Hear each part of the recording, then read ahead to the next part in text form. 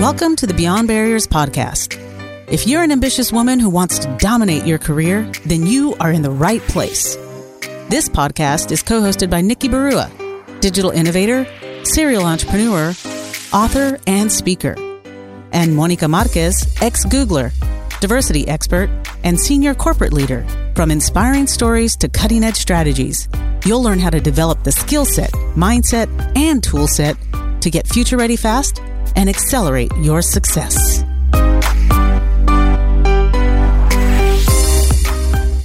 Hi, I'm Nikki Barua, your host for today's episode. How are you responding to the massive uncertainty caused throughout this world by this pandemic? Do you feel paralyzed by fear and anxiety? Are you walking on eggshells but trying really hard to hold it all together? Our guest today is artist and innovator and my dear friend Sheila Darcy. Sheila's experience as a facilitator and coach and her work with Fortune 500 companies has informed her understanding of what drives transformative growth in individuals and teams. 3 years ago, in her quest for a self-care practice as a coping mechanism for stress and anxiety, Sheila made a personal commitment to sketch every single day. This daily practice became a catalyst for her transformation and led to Sketch Poetic, a movement for those feeling burdened by the desire for change, but blocked by fear and doubt. So, if you feel an evolution stirring within and are looking for transformation, stay tuned and learn how Sheila uses creative expression as a tool for self-reflection, self-care, and healing. Sheila is on a mission to share the Sketch Poetic practice with the world and to help others find their own way. Visit I'mBeyondBarriers.com where you'll find show notes and links to all the resources in this episode, including the best way to get in touch with Sheila. Hi, Sheila. I'm so excited to have you on the show. This is personally really special for me because you are not only one of my closest friends, but you are also one of the wisest. And now I get the privilege of sharing your wisdom and all of your awesomeness with the rest of the world. So I'm so grateful and so excited to have this conversation with you today, especially given what's going on in the world and the kind of perspective that you can bring. So thanks for coming on the show. Thank you. I'm so honored. And it is a full circle moment. I feel like people are going to get a chance to listen and be a fly on the wall on the types of conversations you and I have all the time. So I'm really grateful to have this platform to share it. Absolutely. Well, we'll just have to make sure that we draw that fine line of the things we can share and the things that have to stay between us. Yes, exactly. So that's probably a 5-minute podcast. Yeah, exactly. Well, let's start off with helping our listeners getting to know you because you have this incredibly unique background where you've had this 20-year career in consulting and corporate, and you're a senior executive, but you're also a very accomplished artist. And it's one of those things that so many of us struggle with, of needing to pick a lane and feeling like if you're on one side, that maybe your heart's on the other side, but you don't know quite how to integrate it all. And, I'm curious about your journey of what it was like before, what it was like during the process where you may have tried to figure out a way to integrate it, and then what is it like now? So take us on that journey. Tell us your story. Yeah, no, it's a great starting point. I am very proud of the career I had in the corporate space, and I still have a career in it.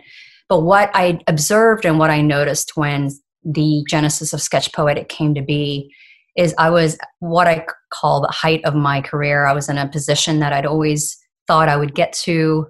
There were a lot of stresses and a lot of weight. There was a lot of weight on my shoulders on being successful in that role that basically was a tipping point for me. So I was in this position where I was really looking to succeed, and it was coinciding with this anxiety and this fear that I was having flying, and the role itself did require some travel, and I actually tried to do all I can to avoid it. And that was part of the thing that was coming up for me, was this tension between wanting to succeed in a role and not listening to what my inner voice and what was happening inside of me, which was all this turmoil and this frenetic energy and this nervousness. And then one day it just came to a head, and I I'm embarrassed to share the story, but it's actually an important crux to what happened with me. I was going to see an acupuncturist, and I went to the ATM to get money. And when I went to go pay the acupuncturist, I realized I left the money in the ATM machine. And that was one of the lows, not because of the money itself, which was a pretty big deal, but I had gotten to a point where I was so not present in my life. I was so busy worrying about how to solve the business problems, how to be the best person in the role I could be, that I consumed myself with work. And what ended up happening is I just got to a point where I'm like, what happened in my life where my personal values and my beliefs were so misaligned to how I was presenting myself to the world? And so what I ended up doing is I thought, I've got to address this constant ache in my heart of this frenetic energy that I seem to be unable to avoid. And so I decided to do something daily that would help me address that. And so I remember in the 90s, I did a book called The Artist's Way. Are you familiar with that book? No, I'm not. Yeah, so it's this book by Julia Cameron, and part of it is she encouraged you to do morning pages. And morning pages, basically, she encourages you to do 3 pages a day. Don't think, just write, and then you're done. But because the feelings I was having were things that were hard for me to articulate, Nikki, I was like, I'm struggling with the fact that I have to write it. I really wanted to do something that didn't require words. And I remembered as a child that I would, anytime I was feeling darkness or discomfort, or I was feeling sad and I couldn't tell anyone because I was so shy, I would sketch or I would draw, I would paint, and I would lose myself in it. And I remembered that, and I thought, you know what, I'm just going to commit to creating something daily. And I bought a sketchbook, and I basically thought, you know what, how do I hold myself accountable for doing this? And I decided I would start an Instagram account. And that Instagram account was really my way, because I was a digitally minded person, it would be my way of holding myself accountable, because I would see a time and day stamp that said I would do it daily. So when I started doing that daily posting, and I created the word sketch of my brand, or my pseudonym, Sketch Poetic, I didn't do it with any intention of growing a community. It was truly a simple goal of sketching my emotions daily and allowing myself to process and feel it all. And what ended up happening is it went from what I call a daily practice to a spiritual one, because my life transformed. Every day that I did it, I started to observe my inner world and my inner thoughts. And then because of that, I was able to give myself permission to sit in all of the discomfort that I had been avoiding all of my life. And so that's kind of the genesis of Sketch Poetic. But I wanted to pause here and see if there's any part of that resonated with you or you wanted to explore further. Well, I think you pretty much summed up what so many people, and especially women, probably have felt at some point in their life. You know, that inner tension of meeting expectations, whether there's someone else's expectations that we assume about ourselves, or our own that we place on ourselves, that leads us to become so disconnected and divorced from our real selves. And often that struggle doesn't get resolved because you don't have a mechanism to resolve it. And I think it's so incredible that your daily practice of sketching and the practice rather than the outcome of it is what became the bridge for you to get on the other side. So I think that's incredible and so inspiring. Yeah, and the critical part of this, Nikki, that I want to make sure your audience is aware is why this practice was so transformative. So when I understood what anxiety was, and this is through speaking with a therapist, and I had actually avoided therapy all my life, so that was a big deal for me. She described anxiety in a way I'd never heard before, and it was more of how it shows up in your body. And so I think this will resonate with everyone given what's happening in the world today. She described anxiety as a grenade. And imagine that grenade, you throw it in a house, right? And when the grenade explodes, the house explodes with it because the energy of the grenade blows up everything to pieces. But imagine if you throw the grenade in the middle of a desert. It jumps, but the power of it just dissipates into thin air. And she said, anxiety is that grenade in your body, and your body is the house. So every time you are feeling that power of that anxiety, you're housing it in your body. And so your body is shaking, or you're having shortness of breath. And so your body's actually carrying all of that energy and you're not releasing it. And then the second part of it is what creates that grenade. Well, a big part of it is emotions you're not releasing. So she shared with me that what are the emotions that you're not sharing or releasing or expressing, Sheila? And when we were talking, everything connected back to my childhood. My entire childhood, up until I was probably 13, was full of volatility, uncertainty. I grew up with an alcoholic father, so there was a lot of unknowns of when he would flare, when the violence would occur. And then I had my mother who was always trying to protect me. And so she would send me to my room. And in that, I would hear the sounds of the violence and the commotion. And what I didn't realize until I started sketching Nikki is that I'd always had an uncomfortable relationship with silence. And I couldn't figure out why. It was why I always was on the go. You've known me for a very long time. And I really had a hard time being present with myself. And it's because when I would go to my room and I would hear the ruckus and the violence and the noises, it wasn't until it stopped that I wasn't aware of whether or not my mother was alive or dead.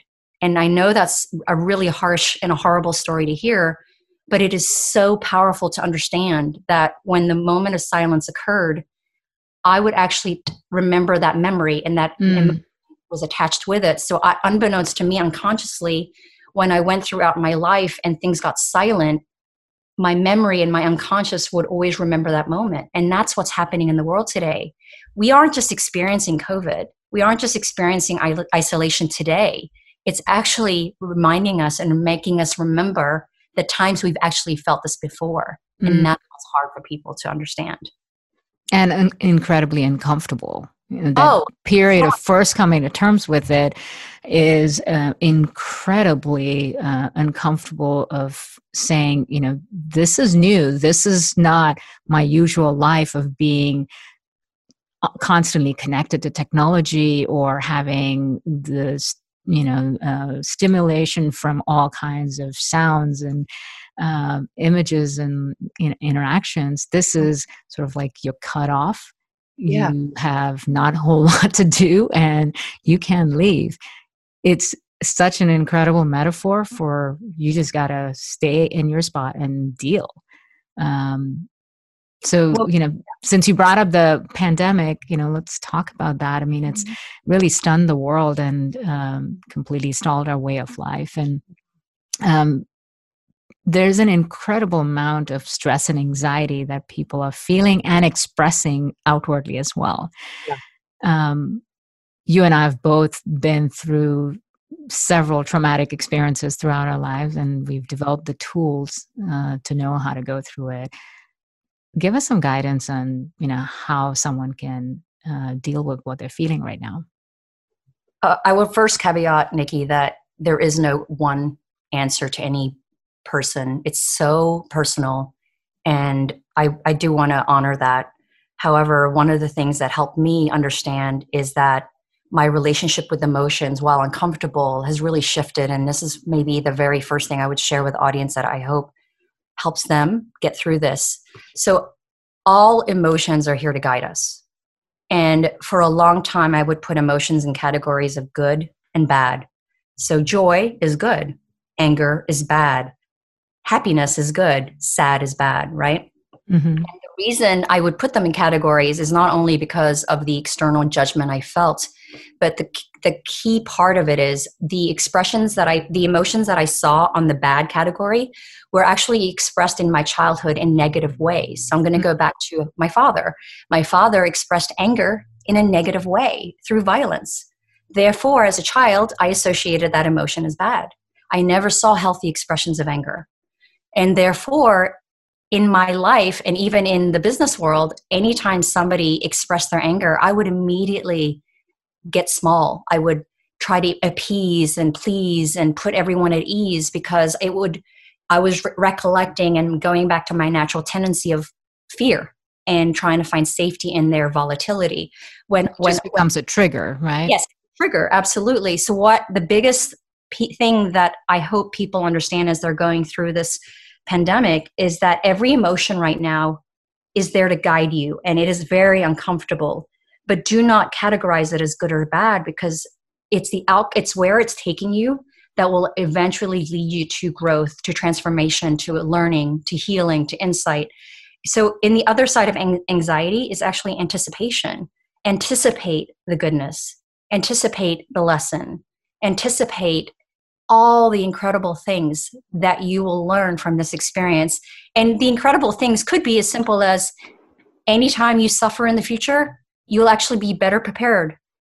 Anytime you go through tribulations in the future, you will be able to bounce back faster. So not all lessons are always going to be this rose-colored, Pollyanna type of perspective. It's actually learning to be resilient and learning to be adaptive, learning to be able to quickly get back up when somebody kicks you down. And honestly, sometimes being able to sit still in the sadness, in the grief, in all of the messy emotions you're feeling, and being okay, that to me is success.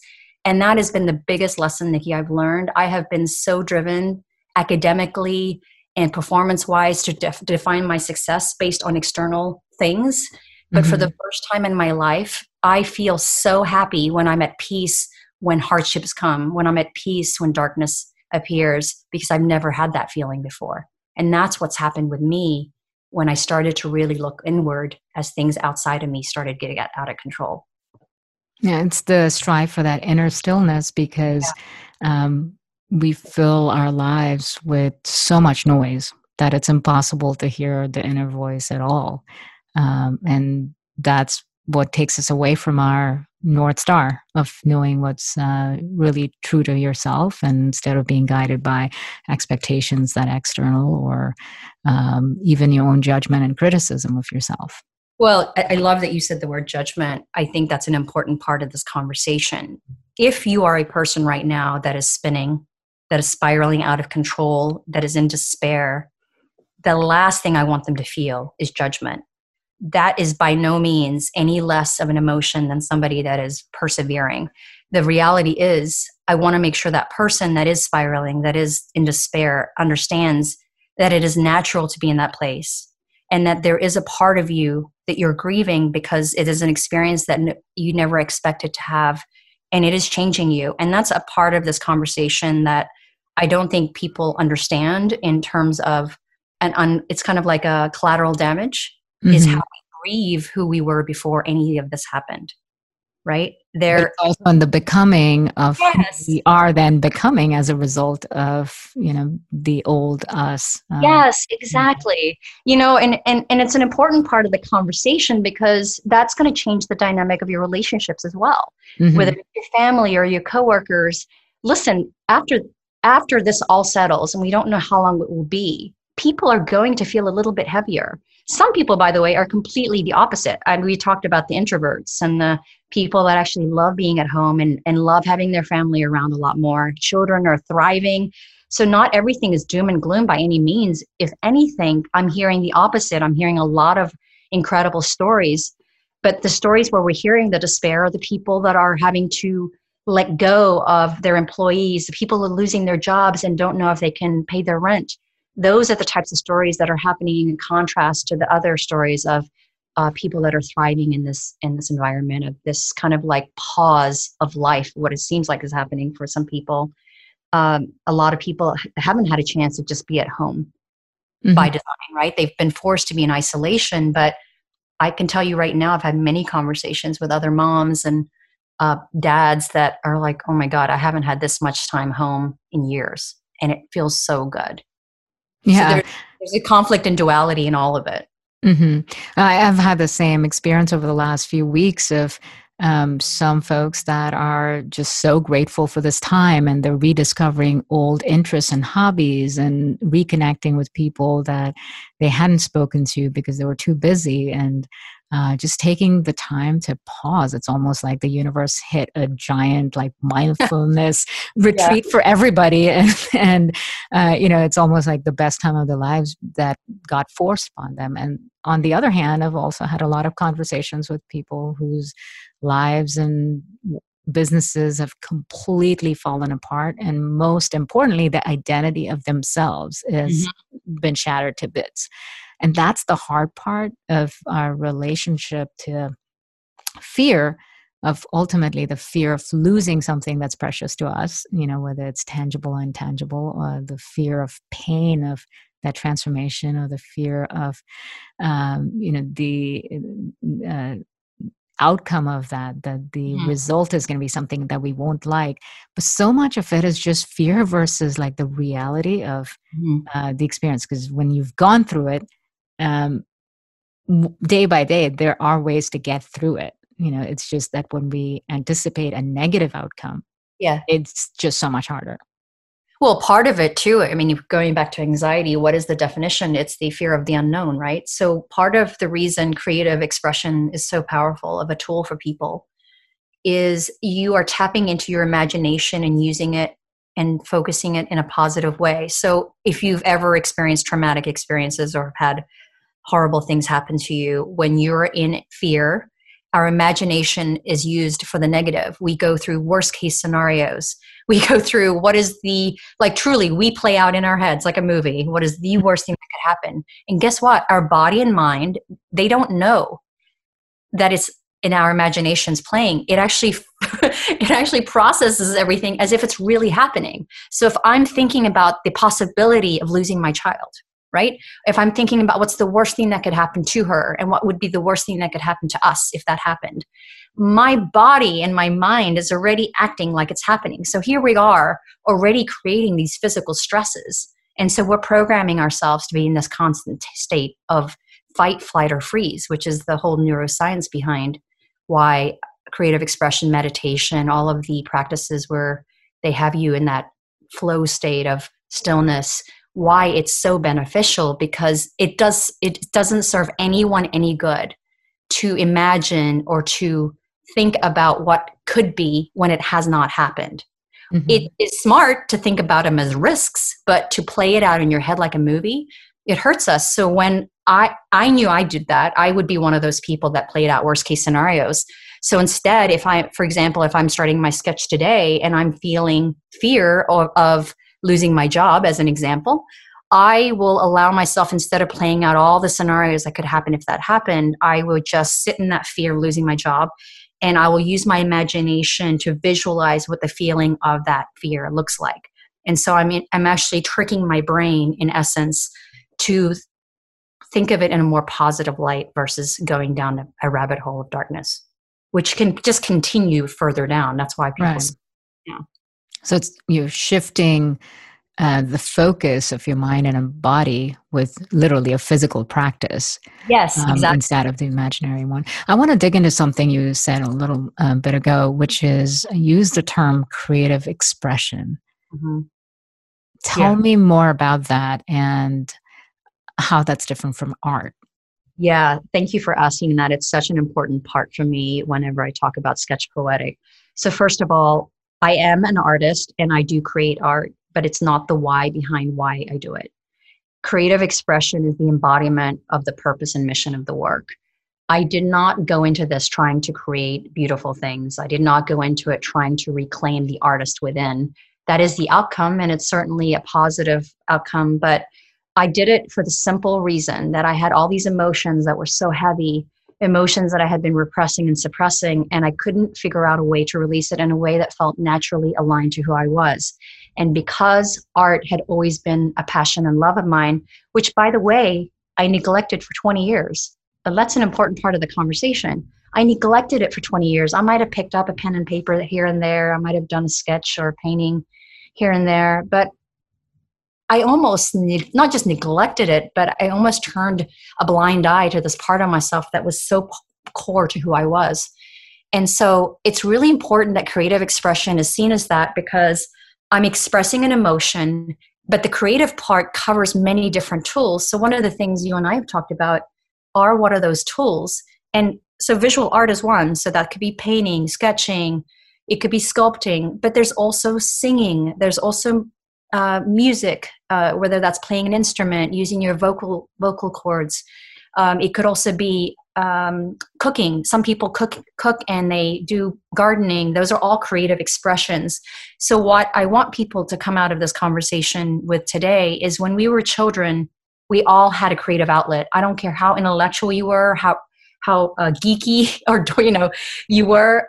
You had a creative expression, and it showed up in different ways. The problem is, as we get older and as we become more responsible, it's the very first thing we let go of, because we don't see value in it, because the world has told us that it is defined by external validation. And that's why I have a hard time describing what I do as art, because if I put it in that bucket, there are so many preconceived assumptions that people have on that word.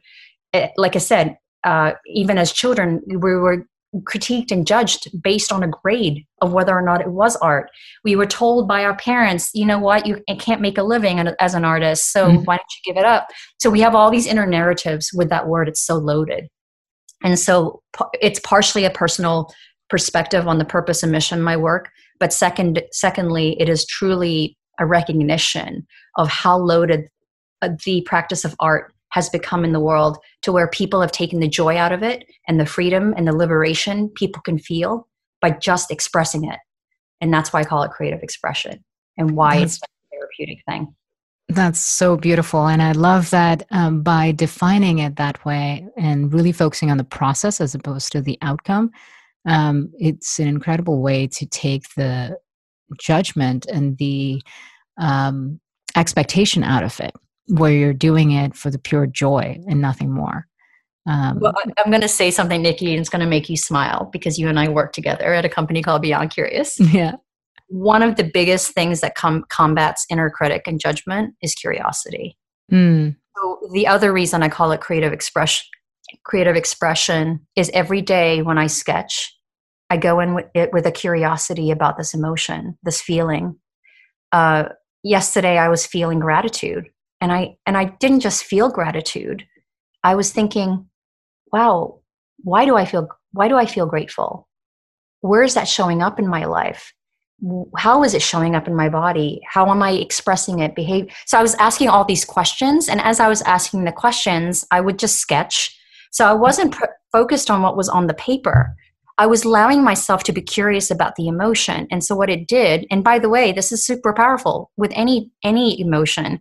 If you can understand why you're feeling it and how it shows up, and asking all these questions, you actually forget about what it looks like.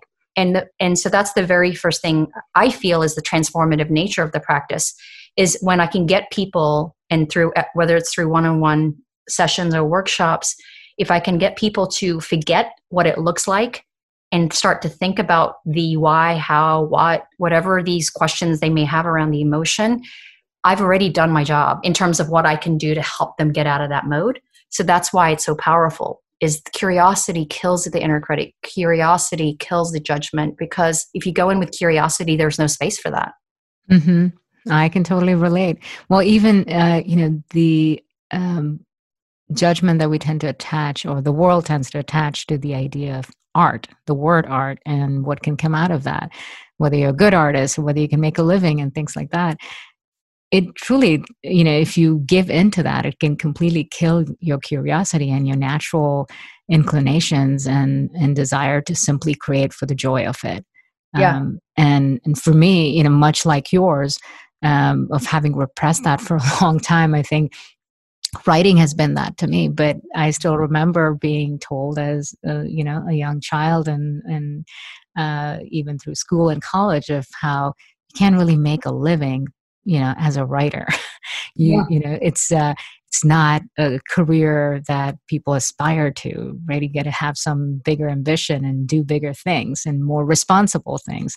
And I think that conditioning, over time, we just start replacing that passion and the pursuit of that with things that feel more grown up like.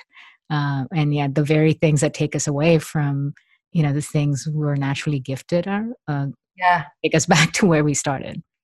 Yeah, no, absolutely. And the other word that keeps on coming up for me is play. Mm. We don't play enough. And I'm not saying that it's just a generalization, but if more adults played in a way that felt so aligned to who they were as children, and granted, a lot of children, and I wanted to just digress here for a second because I had an experience at a prison, Kern Valley Prison, that is related to what I'm about to say. And I took it for granted that I played as a child. But when I met these men, one of the things that struck me most was there were a number of them that said they'd never picked up a crayon before. They'd never picked up a pencil because their lives were so full of just constant trauma. And so I say all of this and I caveat it because I don't know what the background of your audience is and what they've been through. So I don't take it for granted. Not every child had an opportunity to play, but it's never too late. Mm-hmm. But how does someone bring that part of themselves back to life? Because even you admittedly repressed, that creative side of you for a long time. I did the same thing for a long time. And that's very typical, especially for women professionals that are ambitious and want to be high achieving, in their career. There's a creative side, but it does tend to get repressed or ignored. It's not, sometimes it's not active repression. It's just not even being aware that you're ignoring it. What is, how did you kind of bring that back, or what can someone do in that situation? Yeah, I will have to answer it in a very personal way because each person is different. So I will just share my perspective and lesson that I've learned in the 3 years I've been doing this. I have realized that it's part conditioning. So my Asian culture, on top of the fact that I had a traumatic childhood and being a good girl was my way to cope. And when I say good girl, it wasn't just about being polite, courteous. I was supposed to be seen, not heard. I wanted to make sure that I didn't make anyone uncomfortable, or I wasn't disruptive to anyone's life. And I would get straight A's. I mean, every checkbox that I'm sure a lot of people listening to this call can relate to. The challenge with that, though, and this is a huge epiphany I had recently, is the dotted line that we don't realize is that we have to have all the answers. And so when you're playing, you don't have an answer. It is truly improvisation at its best. When you're playing, you can play a game that has rules, but even then you have to improvise on how to score a goal.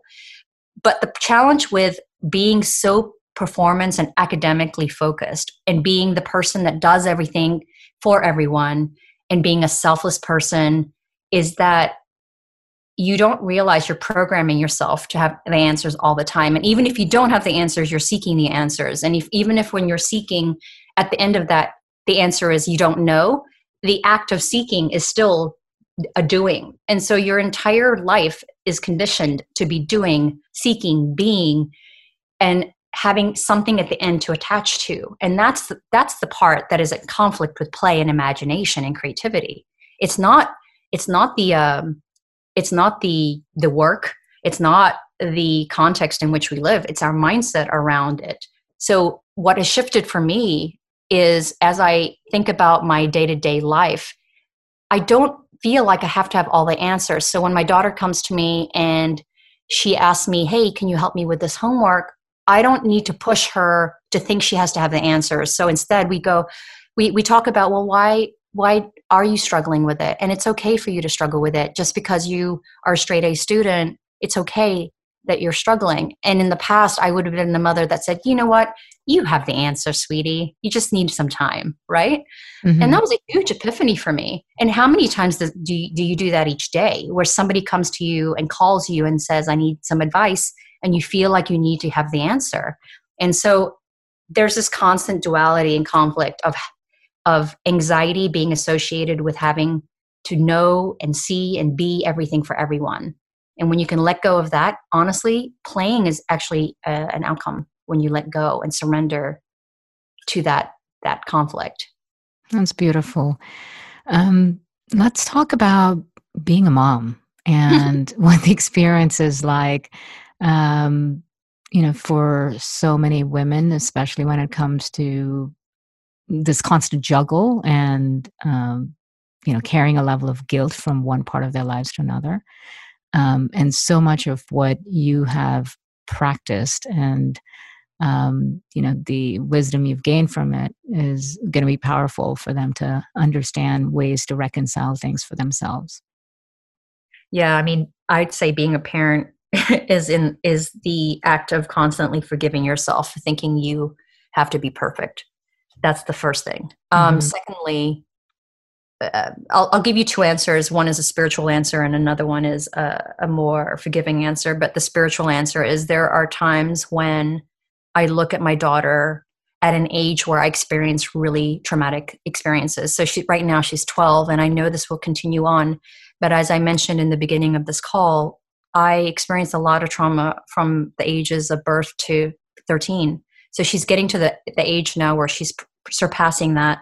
But there were ages when she was 7, 9, 4, and I would look at her body, her mind, her face, and I mean, it's emotional to think about it, but I would look at her and go, how did I think I could stop my dad from hitting my mother? Or how did I think I could have said no to somebody that was violating me? How did I think that I had anything to do with anything that happened to me? So what it did is it gave me so much kindness and compassion for me as a human being, because for the first time I was able to step outside of myself and see objectively, even though she was my daughter, objectively, oh my gosh, she's so tiny. Or, oh my goodness, she's so naive. Oh my goodness, she's got such a good heart. How did I ever think? And because I would beat myself up throughout the years, why didn't I confront my father? Or why didn't I stand up to this bully, right? Why didn't I yell? No. And so a lot of motherhood for me has been forgiveness. So that's the big part of it for me. And then the second thing is children by nature teach us to remind us of what it was like when it was so much more simple, when we didn't live our life through our minds, but through our hearts, because they're naturally wired that way. So you asked me a question of, why do a lot of women leaders feel guilt for not being the best mom? Because we're constantly balancing hours and time and memories and experiences. And one of the most humbling things that I've ever been taught with my daughter is I remember going all out for an experience and putting my heart and soul in it. And the thing she remembered is something I could have done in 5 minutes.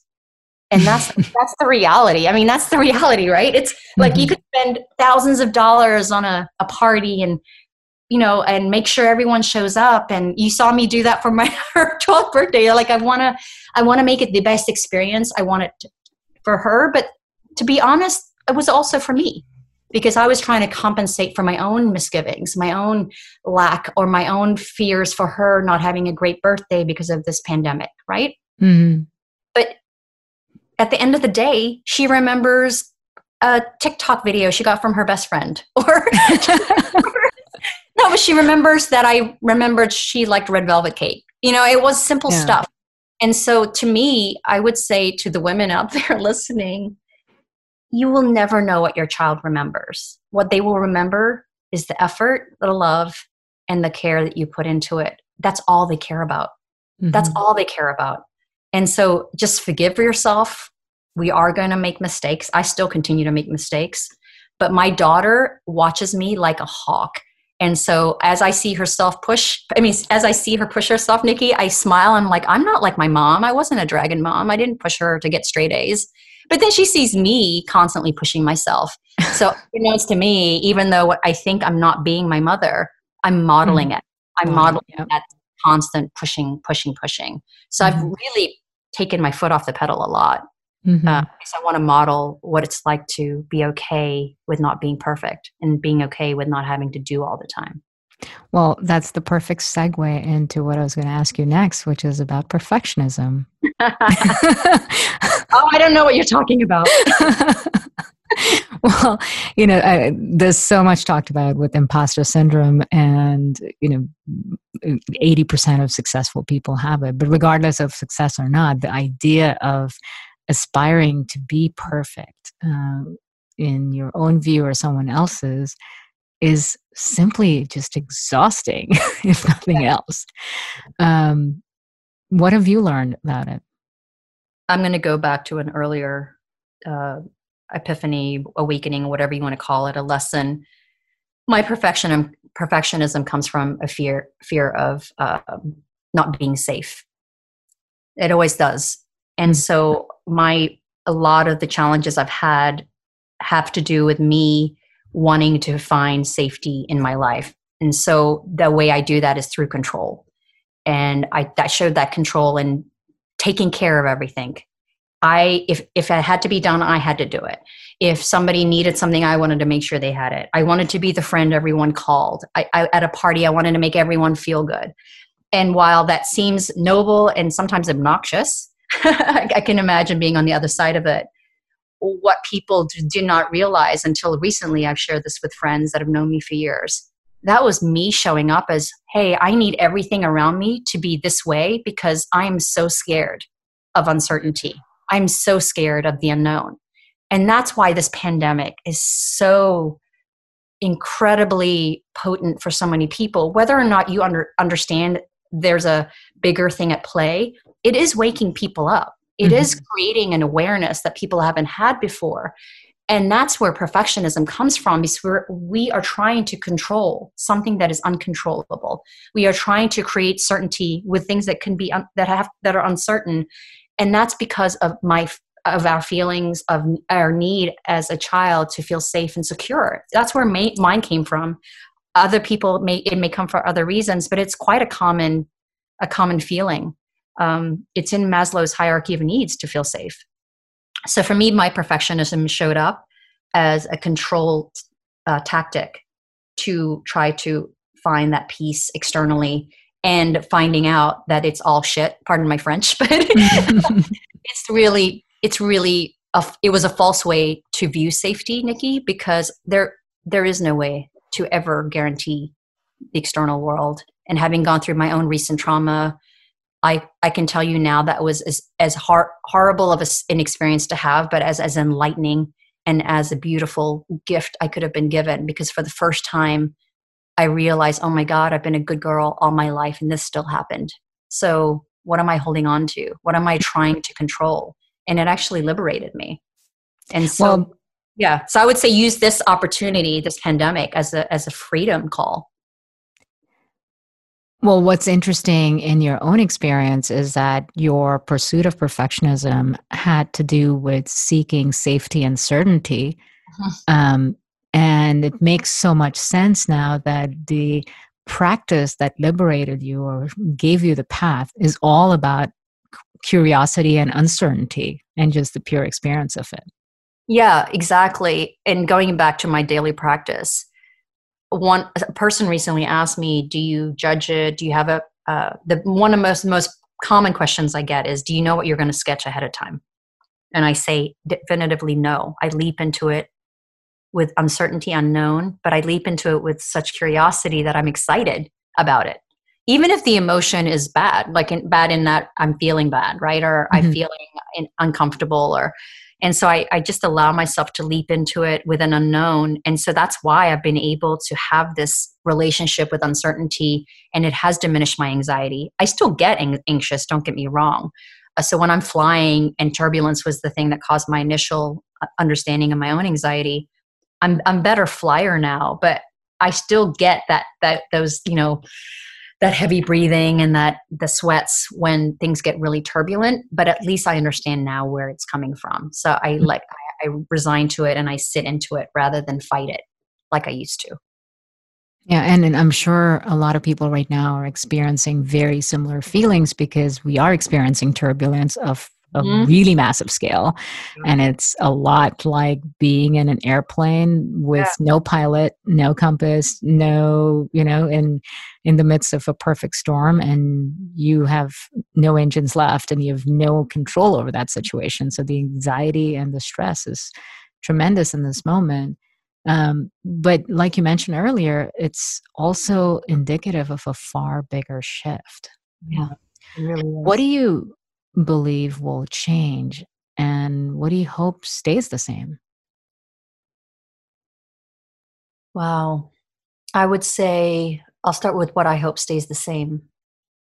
Humans by nature are resilient.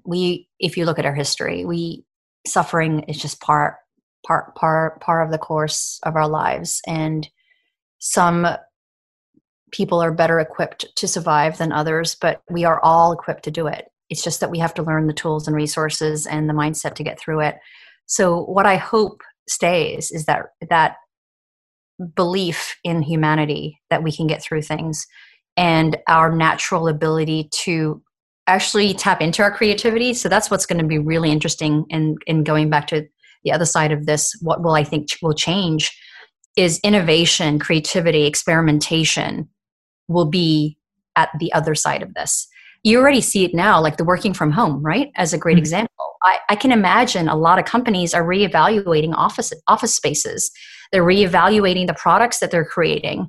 They're reevaluating how how people are communicating. It's just the nature of who we are as humans is that we adapt to the changing tides of the world.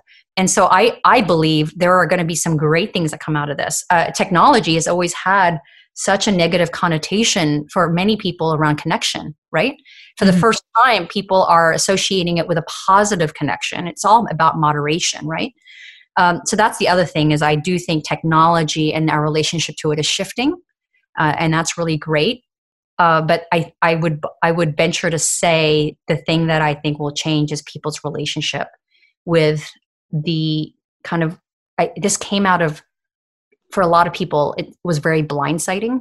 I think a lot of people were not only not expecting it, but to be experiencing it at such a global level. How could that not change you? So I do believe that people will understand that. What I hope they will understand is the duality of how things are at play. You know, I keep thinking about the yin and yang symbol, Nikki, and we hear the word isolation, physical, social distancing. But at the flip side, I'm seeing people connect more, having more meaningful conversations. People that are going to the grocery stores are giving each other eye contact in a way that they probably didn't before. People are appreciating the restaurants they would go to, the food that they would eat. We're starting to appreciate the simple things on the flip of it. And so it's just the duality of everything happening is so fascinating to me. And it's really going to come down to what I hope is people leveling up their mindset, their mentality around what's happening. This isn't happening to any of us. It is happening for us. And that word "for" is such an important part. The question is, how is it happening for you? And even if it's really dark right now and you do not see any answer to that question, and you're probably cursing me right now to say that, this isn't a spiritual woo-woo thing. This is everything that we go through. We always get to the other side of it, and we can reflect back and go, oh, I see. That's why that happened.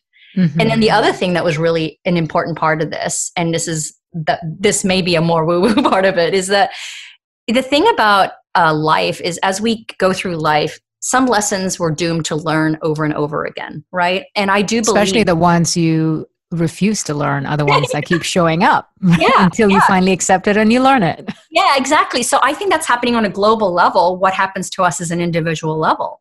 I believe the world has been trying to tell us that Mother Earth is in pain.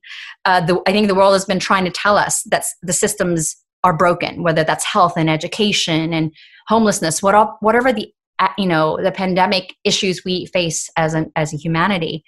The world has been telling us there's been problems, but we keep on ignoring it. And then things like this happen. And here's the thing, Nikki. If we don't learn from this, it will only get bigger. But let's not let it get bigger. Let's learn from this as a collective. Let's learn from it individually, and let's shift the narrative, because the world is only going to continue to surface and manifest the thing that we continue to avoid. So going back, my journey is individual, but it is it's a micro view of the macro problem. If we continue to avoid things, it will come back to haunt us. So let's not do that. Yeah, it's don't waste crisis. It's in every crisis there is an opportunity. There is something to learn from it. There's something to gain from it. The wisdom and the even the tools sometimes that come out of that kind of challenge that you're experiencing. So being able to just simply accept it and recognize what you can learn from it, especially as an individual, to let go of such a precious experience that we're having, like you said, both individually and collectively at the same time. For everyone, that I've been connecting with, there's so much talk about fear and despair, but at the same time, there's so much opportunity for reinvention, to let go of the things that aren't serving us anymore, or to just reset. Take this opportunity to reset and leap into the things that you perhaps have just been craving all your life and you just didn't know how to get there. And I hope that what we just said just now in the last 5 minutes serves as a hope, a beacon of hope. Because if you're in the despair right now, if you're in the darkness, that's all we can offer people at this point is hope. Because when you're in it, the last thing it's really hard, because I still remember, and I know you can remember what it was like to be in that moment. Mm-hmm. You can't see beyond the fog. You are just so in it. And so as you're listening, and if you're in it, just have hope that there is another side to this, and we're promising you that, but that promise can only be achieved and realized if you believe in it. And so I ask you to believe that there is something you'll learn from all this, even if at this moment you can't see it. Yeah, because your faith just has to be bigger than the fear you're feeling right now. Exactly. And that faith, whether you draw upon that from a higher power, or your love for your loved ones, or something within yourself, or something even like a daily practice can do that. I know for me, in my experience with really deep trauma, it was in that moment of darkness, it's almost impossible to make sense of anything. There's almost a paralytic feeling, almost a numbness at a certain point, and then eventually you start to feel again, and it's almost a welcome relief to feel things, even if those feelings are scary. Oh my God, because you start feeling at least again, and then it takes you have to develop tools and techniques that are right for you, that help you work through that instead of avoiding it. And actually step through that to get to evolve into the next version of yourself, as opposed to saying, I got past it or I got over it. You don't get over it. You just evolve into the next version of yourself, and who you are becoming from that point on is what you have to celebrate.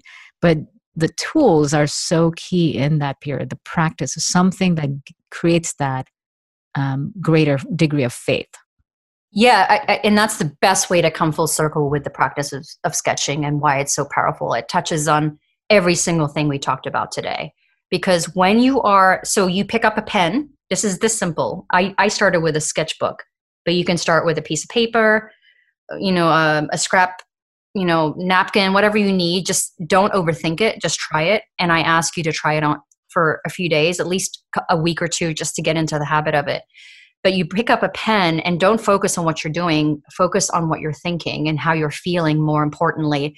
And so if you are at that point where you're feeling numb, right? Remember that feeling. And I use a simple technique, like if you can think of drawing grass, they call it hashing, which is just like these little tick marks, like you're counting.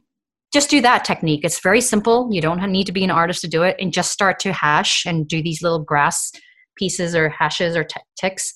And as you're doing it, and I'm actually doing my hands moving as I'm talking to you, as I'm allowing my hands to do that, my body is moving. So it's expressing that emotion, but I'm also not thinking about what I'm doing. So it's going to look like a doodle at first. We kind of do it naturally in meetings sometimes, where we were kind of using our hands. But the difference is, when you first start, it will be like doodles, where you're kind of meditating into it, flowing into it. And that's a beautiful place to be. If you can get to that place, that's great. However, the transformative part, or the part that I would consider the healing part of this practice, is when you can allow yourself to sit in the discomfort, the emotion, and push past the flow, push past the meditation. Because if you look at coloring books, for example, right, it's a huge movement. It's awesome that people have a practice where they can color in books, and it gets them in a really relaxed state. What it can do is numb you. It's what you were talking about. It can get you to a point where I'm like, I feel better. But you haven't necessarily allowed yourself to fully feel those uncomfortable emotions. So I consider meditation and flow as a first step into my practice. You have to go through that step. So I want people to get into flow and meditation. But once you've mastered that feeling, and that could last days or weeks, then I want you to push past it and then start to look at what you're doing, and then listen to what you're thinking. And then you'll find that your hand will naturally move to different parts of the page. It'll want to it'll want to change because you're playing. But you won't go to that second step until you get into the flow state. So the very first thing I encourage people to do is meditate and kind of doodle through their feelings. And then you'll get past the doodling and really connect to the expression of it in the latter part of it. But start with just doing it and not overthinking what you're doing, and then go from there. Even if it ends up looking like your favorite body part. Yeah. Yeah. It's funny because it does look like, it can look like scribbles. It could look like, the most common thing I see when I get, when I try to help people through it is it looks like something a 3-year-old would do when they're not thinking about what anyone thinks. And I always applaud them because I'm like, oh, that's perfect. That's exactly how I want you to feel, because nobody's going to look at it. Nobody cares what it looks like, because you don't need to show it to the world. This is for you. Mm-hmm. But those scribbles will eventually turn into meaningful lines that connect to an emotion you're not expressing.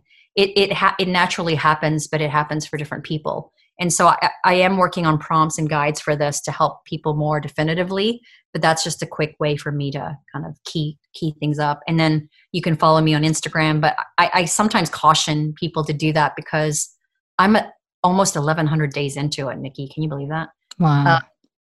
And so, yeah, you're going to it'd be like dropping into a professional athlete. I've been doing this for far too long, but if you want to truly see the authentic start to my journey, you should go to my very first postings. And unfortunately, Instagram does not make that easy. But you will see a huge difference in my sketches from when I started to where I am today.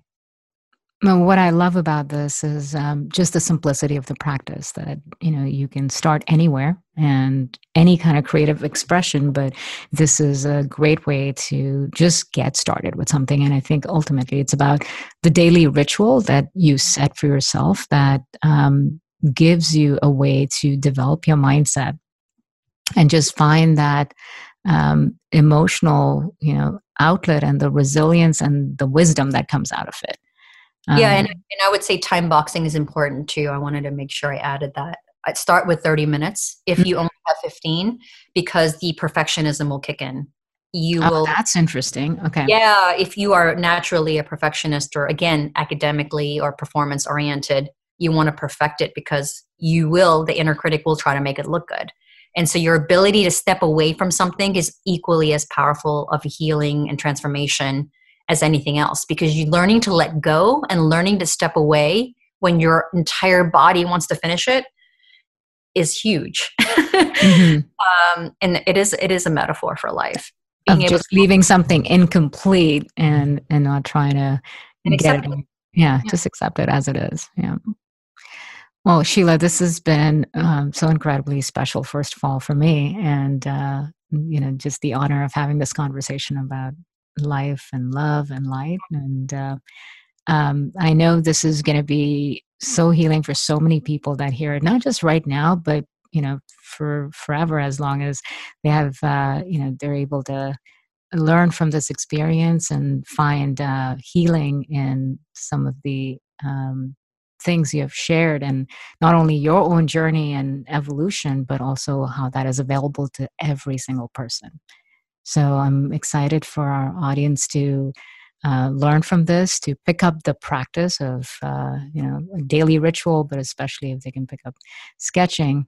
I want to offer that to your audience. Please do not hesitate to reach out to me directly, and I can give you more definitive tools and certainly guidance if you want to leap into the practice. I want to thank you, Nikki, for giving me this platform to share my story, but also incredibly excited for you and Monica to have this place where people can share their stories in the hope to help people. So if there's any way that we've been able to do that for people today, I am so grateful. So thank you. You're very welcome. It was truly an honor to have you, and the contribution, not just in who you are and who you are continuing to become, is in itself the inspiration for so many people out there. So I honor you for that, and can't wait to have you on the show again. And maybe we'll do a whole different kind of conversation next time. Thanks for listening. There are thousands of podcasts out there, and we are so grateful that you've chosen to listen to ours. Visit IamBeyondBarriers.com, where you'll find show notes and links to all the resources referenced in this episode. And be sure to take the quiz on the website. Your score will tell you where you are, what helps you gain momentum, and what holds you back. You'll also get a free guide with cutting-edge career strategies. We'd also love to hear from you. Share your comments and topic suggestions on IamBeyondBarriers.com, and we'll be sure to address them in future episodes. If you enjoyed our show today, please subscribe and rate the podcast, or just tell a friend about it. See you next episode.